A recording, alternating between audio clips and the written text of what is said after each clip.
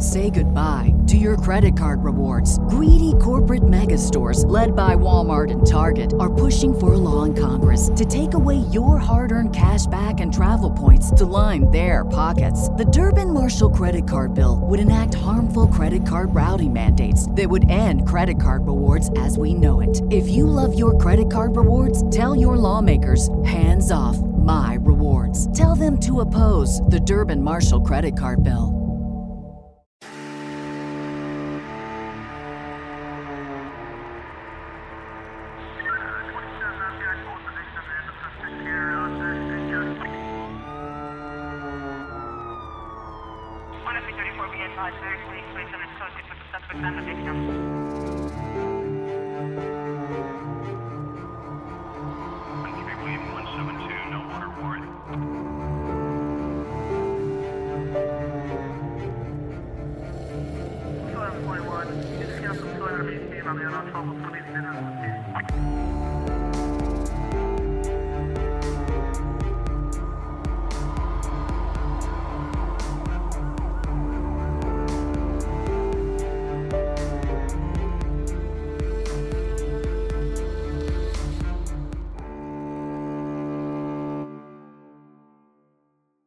We were lucky enough to be able to interview Paul Holes, who is very familiar with San Joaquin County and surrounding areas of California. Paul was the detective who finally identified the Golden State Killer, and it was a privilege to speak to him. Hey, Shane, Wendy. This is Paul Holes, retired cold case investigator out of Contra Costa County DA's office. I did 27 and a half years, 24 with Contra Costa County Sheriff's Office, mostly in forensic science. And then I moved over to the DA's office where I did cold case investigation. And most certainly my most well-known case is the Golden State Killer. And I was involved in utilizing the genealogy tool to identify Joseph D'Angelo as the Golden State Killer. Where I was working, Contra Costa County, is just east of San Joaquin County. And it's connected to San Joaquin County through it's a highway, but it's a 2-lane road, a levee road called Highway 4, which is surprising because Stockton is such a major city in California, major industrial city. And the most direct route to the Bay Area is this little 2-lane levee road. And for whatever reason, they've never corrected that. You have to go down south to Alameda County and then cross over on 580 and then go up 5 or 99 or go up 80, even up as far north as Sacramento and come down. But I had no experience with Stockton until at a certain point in my investigation with the Golden State Killer case, I decided that the attacks that he committed in Stockton in September of 77 and March of 78 could potentially be key to identifying who he was. And that's when I ended up on that little 2-lane levee road for the first time to go see Stockton. And I got to know Stockton quite well from a certain perspective as I was investigating the case. And I ended up leaving my investigation out of Stockton because pretty much every stone I turned over there just led me down a rabbit hole. There was so much stuff going on in that jurisdiction, from the political side of the 1970s and the 1980s to the developers that I was looking into, that it was diluting my efforts. And that's when I ended up focusing in on Davis, California, which was a little bit smaller and a little bit easier to focus in on. So what was your first impressions when you got to Stockton? I moved out to California in the 8th grade and attended high school and college and did my whole career in California. And Stockton was always, the word of mouth was like, it's the armpit of California, and high crime, a lot of gang activity, a lot of drug activity. And so when I first ventured into Stockton, I really had a negative connotation about it. And that was just based on what I had heard. Now, Stockton is a rough town. And especially when you go back into the 1970s and the 1980s, there was a lot of stuff that was going on. However, one of the things that I was shocked by was how nice a lot of the areas north of downtown are in terms of living, the residential areas, the shopping that is there. And this ultimately, I learned, it can probably be attributed in major part that a lot of major residential developers headquartered themselves in Stockton back in the 60s and the 70s. And a lot of them were very progressive. And so that's where you start seeing some developments that rose out of, most notably in the late 60s with Lincoln Village West, which was a lake-centric master plan community. And when you go there today, it's an absolutely gorgeous place to live, as well as other developments. And it was very different than what I was expecting based on what I had always heard about Stockton. It was almost like you drive downtown and you're going to have to duck to avoid the bullets that are constantly flying around. But that's not what I saw. Obviously, there's rough areas, but I saw a downtown that had a lot of history, a downtown that, even though it's in the middle of the state, it has a major port. It has waterway access to the Sacramento River, all the way up to Sacramento, and then all the way out the bay, head out the Golden Gate. So it is a very interesting city, to be sure, but very different than what I initially thought. Stockton it's a major city. So any major city, of course, has high crime areas, but the nice areas are really nice. And that's where, when I got to know, I got to know some of the locals out there, and in talking to them, they're very proud of their heritage. And I was dealing with a lot of people that were in the development industry, and they keep touting that at one point, there is 8 of the largest developers in the nation, in the top 20 in the nation, were headquartered in Stockton. And you go, why? But it just turns out that's the way it worked out. There was a lot of development going on in the 70s and 80s, and these developers flocked to this location. And there was a marriage between some of the progressive stuff that was going on in development in Southern California and taking advantage of the cheap land that was there in the Central Valley. You had mentioned how there were 2 cases specifically that you traveled to Stockton for. What all do you remember about those cases? Oh, I can go into great detail about each case, because these are 2 of the cases that were attributed to the Golden State Killer. But at the time that he committed these attacks, he was known as the East Area Rapist. And so he had started out up in Sacramento in June of 76. And then ultimately, because of the number of attacks that were occurring in the east area of Sacramento, the whole suburbs that are east of downtown Sacramento, he got that moniker, East Area Rapist. And he had a very distinctive MO in terms of how he was committing his sexual assaults. And at a certain point, he ends up attacking couples, a husband and wife asleep in their own bed, and then a masked man comes in with a gun, and through clenched teeth, he is now threatening them to blow their brains off if they don't do what they say. And then he has both of them bound, and then ultimately he places dishes on the man's back as an alarm system, and then moves the wife out to the family room, typically where the TV is, because he liked to turn the TV on to have that soft glow. He'd put a towel over the TV or a blanket so he could see what he was doing, and then he'd sexually assault the woman. And he did that kind of attack over and over again, and very distinctive. So Sacramento authorities were following, they knew which attacks were being committed by this guy. And then in September of 1977, after 22 attacks up in Sacramento, he pops up in Stockton. And because he attacks a couple, and he does the exact same thing like he was doing in the Sacramento authority, goes, that's East Area Rapist. He's now down in Stockton. And the interesting thing about that attack, especially from my perspective, is he attacked in Lincoln Village West, which is that master planned lake-centric community that Fritz Gruppe was well into building at the time. But if you look at the map today, you see that Highway 5 goes from Sacramento right by Lincoln Village West. But at the time of this attack, Highway 5 didn't exist. It was in the process of being built. This means that my offender had to come down 99, and then he had to drive all the way across town west to Lincoln Village West. And so that was one of my focus is why is he purposely going so far off the freeway, off of 99 to attack in Lincoln Village West? After he does that attack, he goes back up to Sacramento for 6 more cases. And then in March of 78, he's back down in Stockton. And he ends up attacking a couple there. And it just turns out that the victim in that attack worked for Barnett Range Developers.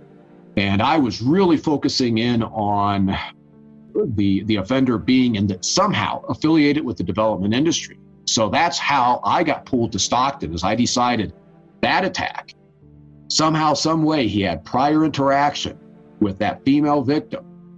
And because I thought he was in the development industry, somehow they interacted. And so it was really reaching out to her and then me going out and starting to really key in on getting to know Stockton and all the developments out there. Because even though we only have 2 Stockton cases attributed to the East Area Rapist, there is all sorts of East Area Rapist incidents that just didn't result in attacks. He's being chased by Stockton PD. He's being chased by San Joaquin sheriffs. And so I was crisscrossing Stockton and the outskirts of it, just trying to figure out, why is he down here? What's pulling him down here? And spending a lot of time going through city and county records to see if I could come up with names that could potentially be suspects. What year was that when you went to Stockton? I think that would have been circa 2013. Did you have any run-in with the sheriff's department? I ended up spending a fair amount of time with the sheriff's office. I had what I considered to be a very strong suspect for the Golden State Killer case, who had a prior homicide case that he had actually been arrested and taken to trial twice. It just hung juries on the 2 attempts that they tried to prosecute him. And so part of my investigation was inside working with former sheriff's investigators, as well as being at the sheriff's property room, going through evidence in those cases to see if I could find any link to the Golden State Killer. Do you remember who was sheriff at that time? I believe it was Sheriff Baxter. Now, I didn't interact directly with Sheriff Baxter, but I could be wrong about that, because Baxter, I think he left office under some hardships, if you will. There may have been another sheriff in place at the time. My primary interactions were with a couple of retired investigators from the 1980s. And I had previous interaction with San Joaquin Sheriff's Office on other cases besides Golden State Killer. San Joaquin County and Contra Costa County share a border. And me working cold cases, I'm digging into cases that originated possibly out of San Joaquin County, body dumps, when they happen to cross over into our jurisdiction or be close to our jurisdiction, or vice versa. So I, over the years, had some interaction with San Joaquin sheriffs. What all have you heard about the Speed Free Killers? Obviously, I'm familiar with Herzog, Shermantine and Herzog. And they, in many ways, there's an unusual serial predator duo from my perspective. You have these 2 men. They obviously found that they have a common interest. A lot of the serial predators that I personally go after are your fantasy motivated, sexually driven type of predator. Versus the Speed Free Killers, though I do believe each of them had their own fantasy aspects, and some of their homicides are probably fantasy oriented, there's also a thrill killing aspect to what they were doing. And they had both male and female victims, trying to assess whether or not I would be looking at my unsolved cases. Could the Speed Free Killers be involved in my cases out of Cocoa County? They could easily have traveled out to Cocoa and committed some of their crimes. But because of they weren't very focused in terms of the types of homicides that they were committing, it really opens up the possibilities. I could be looking at, let's say, a male found shotgun blast in his car. And maybe originally law enforcement thought that he was a victim of a drug dealing gone bad. But he easily could have been a victim of the Speed Free Killers, because they would commit that kind of crime. So they're complicated from that perspective, but also in some ways, they're maybe a little bit more behaviorally simple than some of the real organized fantasy motivated sexual predators. A detective came and knocked on the door, and I said, "Is it Renee?" And he just gave me that solemn look. It was the worst day ever. The Proof podcast is back with a new case and a new season. 23 years ago, 18-year-old Renee Ramos went missing. Her body was later found in an empty Home Depot building on the edge of town. I don't think that they arrested the right people. It's about time somebody's trying to do something. She had a black eye about 2 weeks before she was murdered. They are involved. They definitely had her body and her backpack. You know people are going to judge you, right? Of course. They're judging me now. They've been judging me damn near my whole life. You can listen now to Season 2 of Proof, wherever you get your podcasts, and follow along with us as we reinvestigate the murder at the warehouse. I have to ask, did you kill Renee? Say goodbye to your credit card rewards. Greedy corporate mega stores, led by Walmart and Target, are pushing for a law in Congress to take away your hard-earned cash back and travel points to line their pockets. The Durbin-Marshall credit card bill would enact harmful credit card routing mandates that would end credit card rewards as we know it. If you love your credit card rewards, tell your lawmakers, hands off my rewards. Tell them to oppose the Durbin-Marshall credit card bill. For the Herzog and Sherman-Tyne, how common is it, in your opinion, for serial killers to be working in pairs? It happens. I don't think it is the norm, but you do see it happen from time to time. I'm thinking of Bittaker, Lawrence Bittaker, and his partner's name is escaping me, but it was a duo out of Los Angeles. They were sexual sadists, horrific crimes that they were committing. Hillside Stranglers. They initially thought it was just one guy, but it turned out to be two individuals that were abducting and killing those women. So it is something that happens. These guys somehow find each other, whether it be through shared time in prison or through some sort of common interaction just out in society. And they find out that they have similar interests, and then they start committing the crimes.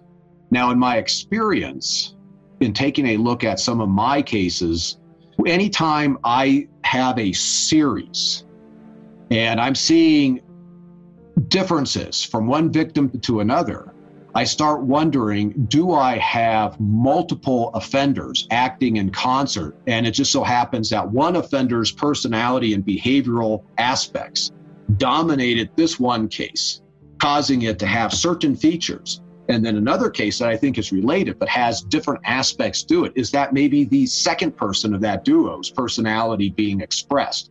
So it's just something to pay attention to, that it is a phenomenon that occurs, but I can't say that it's very common. Usually these guys like to operate by themselves. And in part, it's they don't want to get caught. They don't want to tell anybody about it. And oftentimes they're very secretive about their inner thoughts, and they don't want to share that with anybody. For the killers that normally work together, what kind of characteristics do you normally see for the reasoning behind that? In terms of going back with all the studies I've done on this, it appears that this partnership is primarily being driven by that shared experience. And often there's going to be one of the individuals more dominant, the alpha male, and then the other one is a follower. And the follower may or may not necessarily be as inclined to commit the types of crimes that the alpha is committing. But of course, he's going to go along in order to please, this person that he may look up to or be scared of. Do you have any advice on how we could see who might be the alpha in this situation? With a case that is where the offenders are identified, oftentimes you'll get that through the interviews based on the personalities that are being expressed. If the two individuals were placed, let's say, in the back of a patrol car after they were arrested, who is dominating that conversation? Who is giving orders on how don't talk, or this is going to be the story? Those are the types of things where it becomes very apparent who the alpha is. Typically with duos, and I've got a case, actually it's going to come out on Audible probably in the fall, but it's a husband and wife team. And it's obvious the husband is dominant. And that's typically the case when you have male and female offenders that are committing serial crimes, predatory type crimes. And in that particular case, it becomes very obvious. The male is driving not only the attacks and what the wife was to do during the commission of the attacks and the cleanup of the attacks, but also after arrest. He's dominating. This is our plan moving forward. So in terms of assessing a duo, Herzog and Shermanstein, I would be wanting to hear the interviews of each of those guys, as well as watch any interactions that those two had together to see who does appear to be the leader of the duo. That's super helpful. Thank you. Yeah. Another thing that we uncovered while we were there is that while looking into the specific victims that we know for a fact were a part of Shermanstein and Herzog's spree, we also were looking at others who, as you mentioned earlier, you said how it's really hard to pinpoint what cases could be related to them because not all of them were tortured, not all of them were female, not all of them were blonde. So that's one thing that we're really struggling with. And something that shocked me being there is how many times I would come across a possible victim and then learn, oh, there were several other serial killers who were active at that point in time in Sacramento or San Joaquin County. What all serial killers are you aware of that are from that area? So obviously in the Bay Area, going out to Central Valley up to Sacramento, there was it almost appears that it was just a constant learning process, that there's so many of these individuals in California during this time frame. And I'd say starting in the late 1960s and expanding out down to Santa Cruz, up to Sonoma, and then out east, Bay Area, East Bay, Central Valley. It's shocking to learn the number of serial predators that were operating in any of these jurisdictions in this part of California during this time frame. And I've run into that. In fact, that duo, that husband-wife duo that I was just talking about, I was in the process of trying to find a death penalty eligible case. He was convicted of 3, and I know he's done more. And I was looking for a case to hang over his head with the death penalty, digging into other cases that I thought were attributed, and the original investigators were done by him, uncovered 2 other serial killers through DNA. And it's just like, you start recognizing that everybody talks about law enforcement having linkage blindness, where, we don't have a serial, killer at, work here in our jurisdiction. And it turns out, well, yeah, you do. But there's also a phenomenon of overlinkage to where it's like, I've got multiple cases. It's got to be the same guy. And it turns out, no, you do have multiple predators operating in the same area at the same time. And so when you get to the speed freak killers, and you start looking at, which cases can I attribute to them? Turns out you had Roger Kibbe. He was known as the I-5 killer. He's going up and down I-5, killing women, also picking up prostitutes and killing them. There's numerous serial killers that were up in Sacramento at the time. Richard Trenton Chase in 1977, I believe, was active, in addition to serial rapists going on. In my jurisdiction in the 1970s, I've got Phil Hughes, I've got Darrell Kemp, I've got Charles Jackson. Going into the 1980s, there's a John Sapp, who was more along the speed freak killers. I can just start naming them over and over, and they don't just stay. My serial killers in Contra Costa County weren't just committing crimes in Contra Costa County. They're moving across borders. They most certainly could have crimes out in San Joaquin County that people are thinking maybe these are speed freak killers, or predators out of Sacramento are coming down into Stockton, as we saw with the Golden State Killer. So it becomes very complex. And that's where in this day and age with modern technology, the idea of linking cases with DNA or latents, those are the 2 ways to really identify your offender. That's what ends up sorting these cases out. You can look at them behaviorally and think it's the same offender. But there's such a subjective aspect that sometimes you may attribute a case because of the behavioral characteristics to one offender, and in reality, it was done by another offender who was committing a similar type of crime.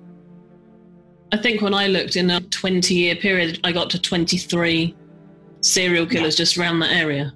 Yeah. And they don't all overlap, of course, but there are so many overlaps. And those are the ones that are identified. Yeah, exactly. In Contra Costa County, I have so many unsolved cases from that time frame. Some of them may be from some of these individuals that are identified, but I can guarantee that there are other serial killers active in Contra Costa County, in San Joaquin County, up in Sacramento County that we don't know yet. We don't know their names yet. Why do you think that area particularly has so many?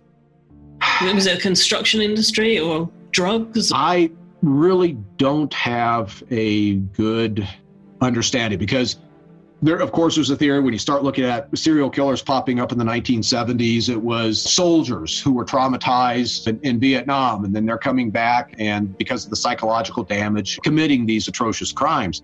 And the reality is that many of the serial killers that have been identified had no experience in Vietnam. So you can't attribute their criminality to any type of war trauma. I think part of the Bay Area, of course, it's a massive population, even in the 1970s relative to Indiana, where Shane's at. And so anytime you have a major population base, there's a greater chance that somebody within that population is going to be a predator. I also think that the Bay Area, in many ways, it was such, and to this day is still just a melting pot of everybody from all walks of life, from countries across the world. And with that environment, you're going to have a percentage of the population that have this proclivity to commit these types of crimes. And in the Bay Area in 1960s, 1970s, absolutely, versus a more rural area where you don't have the population base and you don't have the melting pot aspect. But I don't think there's an answer. It just so happened that we had a higher than average number of predators from the late 60s into the 80s in this area in California. And that was the era of the cold cases that I chose to work. And so I got a lot of exposure to these types of cases during the course of my career. So Herzog and Shermantine actually met as children. And there is a rumor, though we haven't had that substantiated, but that Shermantine's father used to get rid of people who used to work for him on the land rather than pay them. And that maybe that's where he learnt that people weren't really valuable. Yeah, absolutely. And this is the whole nature versus nurture debate about what causes a serial predator, whether it be a rapist or a killer. And most certainly a child being exposed. If he was exposed to his father committing homicides to just basically get rid of people. That sounds like Juan Corona, which is also another Northern California case. Juan Corona is killing workers that were on the farm. I know from my perspective, I think it's a combination of both. I do think that these individuals typically have some sort of genetic predisposition, if you will.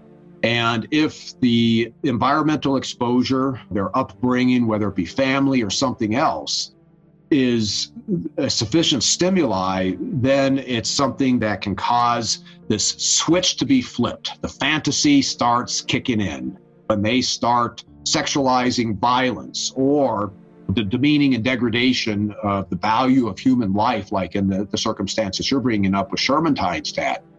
And that absolutely could be a factor in terms of the creation of somebody who is willing to cross that moral, ethical, societal barrier of taking somebody else's life. And in your experience, how common is it that serial killers kill people that they know?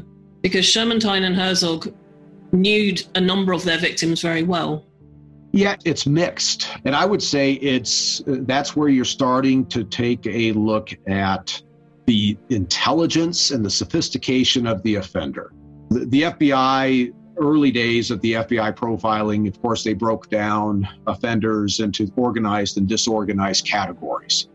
And that had to do with how much planning, forethought, etc., was going into the commission of the crime and how much they were covering up after they committed the crime.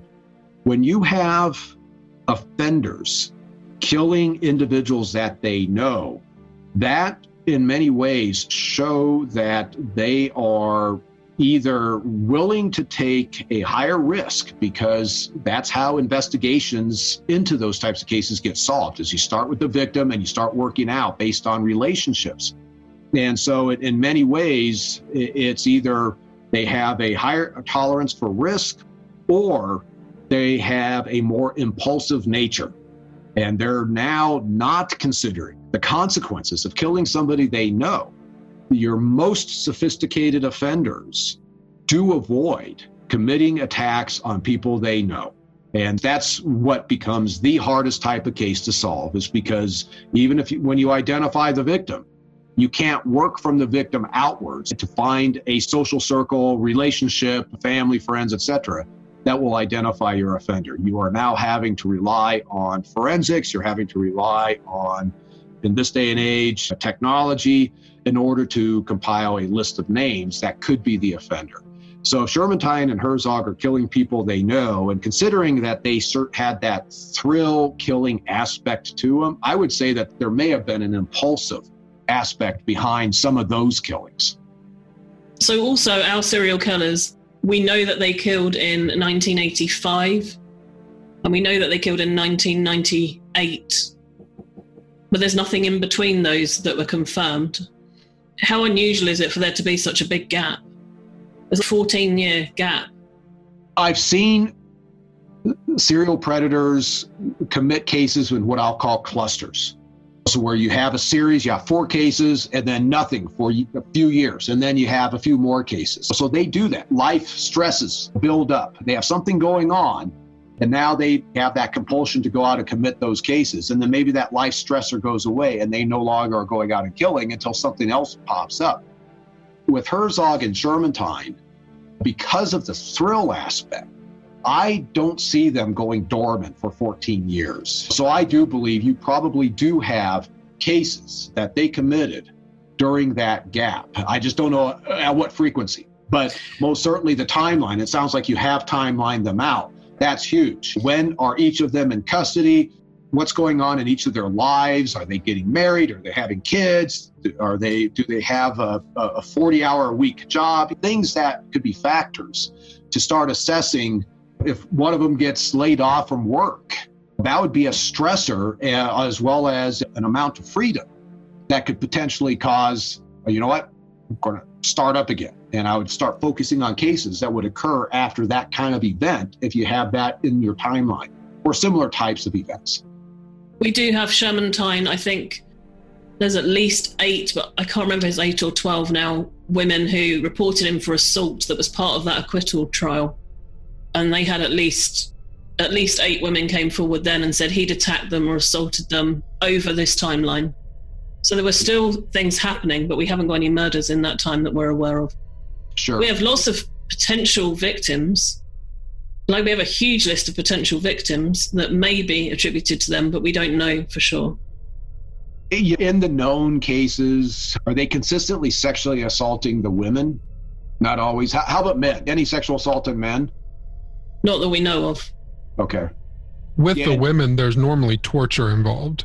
Mm-hmm. In the stories that we know where they've gone into detail about what has happened to their victims, like some of the women, we know that torture was involved. That we also have rumors of people who have seen this really strange room that they had. They called it the barber room, with the barber chair. And we've heard rumors and stories about people seeing them torture women victims. But in most cases that we're aware of, when it comes to men, normally there's not a whole lot of torture there. The torture was with the women. Yeah.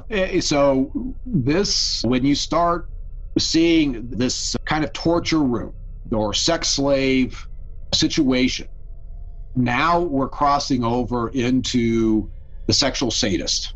And this is like your Leonard Lake, Charles Ng individual. Here's another duo that was abducting people and then keeping them alive and torturing them, sexually assaulting them, etc. That becomes very interesting to me, because that is a level of depravity behaviorally that these offenders are committing. There is fantasy there. They're getting off on inflicting pain and watching the victims respond to that pain. They like that. And so when you have a room that is some place where they can hide the victim and do whatever they want to the victim, that gives not only control over the victim during that period of time, but also gives them the capacity to dispose of that victim without leaving evidence of that victim. And that's what we were seeing with Leonard Lake and Charles Ng, where they basically were almost cremating these victims and depositing the ashes and the bones on the property out in the foothills. So that opens up to where you're not necessarily just going to be looking at known cases where bodies are found, homicide cases. You may have to dig into missing persons cases during this time frame. And it's a matter of now doing a victim profile. Who is likely to have crossed paths with Shermantine and Herzog and disappeared because they took that woman back to a torture room, did what they did to her, and then have completely disposed of her body, and it's never been found. So on the maps that Shermantine has drawn, he has marked lots of other wells that he says there are bodies in that have never been excavated.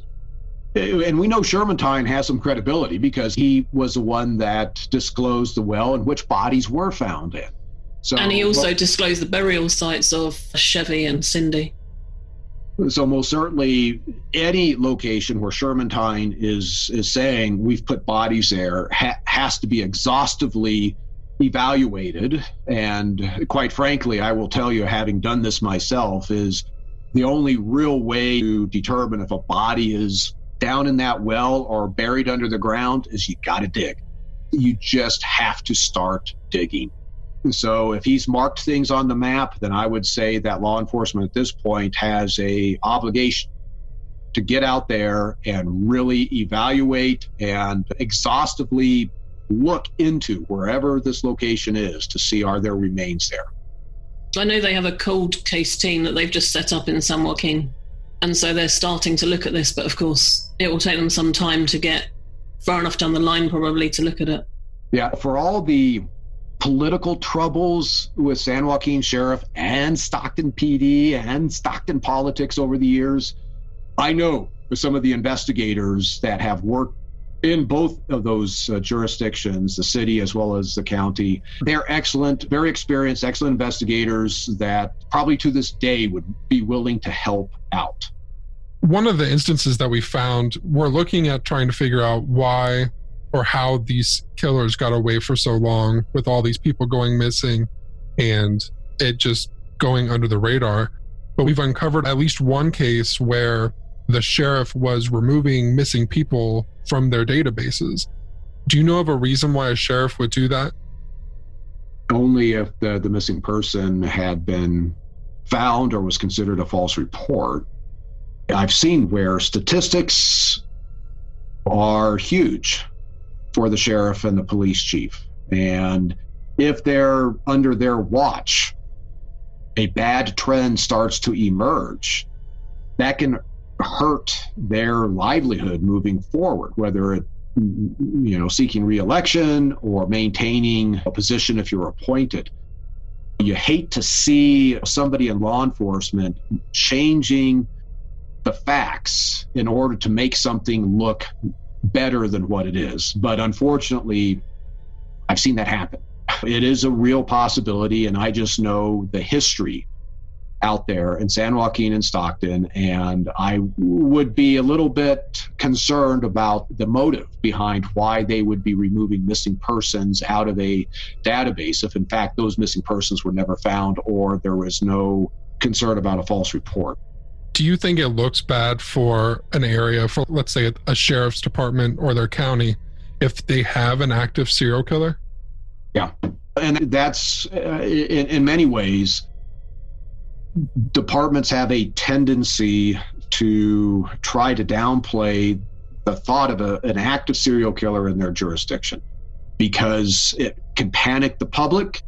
Pressures can build up on law enforcement. and the decision makers there, but also city officials don't want that. It could impact if it's a city that has, let's say, a lot of tourism, and people are going, well, I ain't going there. There's somebody out there killing people. So there's many motivations to try to downplay. But a factor that I, in my experience, is often the case is most law enforcement really does not understand what a serial predator is. They don't know how to recognize it. Law enforcement generally is very good at dealing with gang-related crime, drug-related crime, domestic violence. That's what they do day in and day out. But they get something unusual. Let's say a woman's body is found posed and some odd thing done to her body. A lot of investigators have never seen that before. And okay, she was a sex worker and she owed somebody some money, so that's why she was killed. Versus you get somebody like either myself or somebody like that works in the FBI's behavioral analysis unit who sees this on a comment and go, no, this is fantasy that is being expressed. There's behavior here. This is not a dope rip gone bad. This is not vengeance. This is somebody who is getting a level of sexual pleasure out of committing this type of violence on this victim. And that's where I ended up towards the end of my career. I was teaching a class called The Introduction and Recognition of the Serial Predator, because I was seeing this over and over again, to where investigators and patrol just would come across a case and they weren't knowing what was going on. And they ended up investigating it in a traditional manner, like it was. It's because the victim owed somebody some money versus, oh no, you've got a predator at work here. So that can factor in to law enforcement coming out and saying, oh, no, we don't have a serial killer, because they don't know. That's not what they deal with. And generally, the smaller the agency, the more likely that they've never run into something like that. When you get into your big population bases, the Bay Area, Los Angeles, New York, Chicago, you have investigators that are seeing this, so they understand it. But your smaller agencies, they don't see it. The last question I have for you, Paul, is, have you ever heard of instances where serial killers from prison will contact victims' family members? Now, at least with the cases that I've worked, I can't think of that occurring. I know cases in which serial killers and victim families have interacted after the killer's been identified. And oftentimes it's the family member going to talk to the killer in prison. But I can't think of a case after being in custody in which the killer has reached out to the victims' families, in my personal experience. 3 of the girls that we know are associated with Sherman and Herzog actually went missing within 3 months of each other from the same estate in Stockton. Same house. They were friends. Oh, really? And they still weren't linked. They were still said they were all just runaway girls, or one of them was classed as a prostitute. Yeah. And just said she was in with the wrong people. But they all knew each other. And it was all within... 2 of them actually went missing within a day of each other. Yeah, it's kind of a... And the other one was like 3 months later. And that they weren't linked. What year did this occur in? 85. Okay. I think law enforcement overall has gotten better at being more open to the idea that these are victims versus voluntary runaways. Yeah. Especially when you get into the early 70s, I saw this all the time, is that the default state that law enforcement took was these girls just ran away. And no, they didn't. And I saw that over and over again. When you start getting into the 80s, that was still the mentality. And especially if the girl or woman was involved in sex work, then law enforcement would dismiss that case very rapidly. And it kills me when I would read those cases, because in essence, they treated those women as if they were a lesser person than some other person that had been a victim of a crime. I do think, and it's just a generalized statement, I think today, if you had the same situation with 3 girls going missing, they all knew each other, they all lived together at certain points in time, That would be something that law enforcement would say, okay, we've got a problem here. We need to dig into this a little bit to figure out what's going on. Yeah. We know lots of people that are armchair detectives who like to investigate cold cases. Do you have any tips for them or things they should avoid? Sure. I've got a very long history with sort of the armchair detectives, the online sleuths. My history actually goes back to late 90s, early 2000s when I was digging into the Zodiac case. And that was a huge case, even in the early days of the internet, for the online sleuths. And I was having them hit me up all the time with their own persons of interest. And then, of course, with the Golden State Killer, that became a huge thing. And I was receiving upwards to 30 emails and voicemails from all these various people across the world that were investigating the case and trying to give me tips or directing me as to what investigation I should do for them. I think from a tip standpoint and how they can benefit is that they benefit the investigation. Some of these people are very bright. They have skill sets that often aren't found in law enforcement. So if they can utilize, their passion, their skill sets, and put together a summary of whatever they're thinking, whether it's a person that they think might be involved or a theory that they have about the case, and then send that into an investigator, that is helpful when that kind of model is done. Unfortunately, some of them get into these, online disputes with other online sleuths, and pretty soon, if they've developed a person that they're looking at, they name that person to the public in the online form, and that person ends up coming under scrutiny from all these online people. Don't do that. Just feed these names to law enforcement. Do not name those people in public. And do not expect to receive word back from law enforcement about the state of the investigation into whatever tip that they've provided. I know for me, there's just no way I could constantly be updating somebody of what I was doing. And in some instances, law enforcement has to stay quiet about what they're doing. I know for me, with Golden State Killer at a certain point, because it became so out there in the public domain and there's so many online sleuths, I was not telling anybody what my investigation was, because if I said, hey, I'm focusing in on this neighborhood in Davis, California, next thing I know, I've got 10 online sleuths contacting everybody who lives in that neighborhood, and they've just contaminated my witness pool. So you just have to understand that it's not necessarily negligence or indifference from the investigator if they're not getting back to you or not updating. You've done a public service by digging into the case and providing the information. And you're just going to have to accept it at that point. If you want to hear more from Paul Holes, he has a podcast with journalist Billy Jensen called The Murder Squad.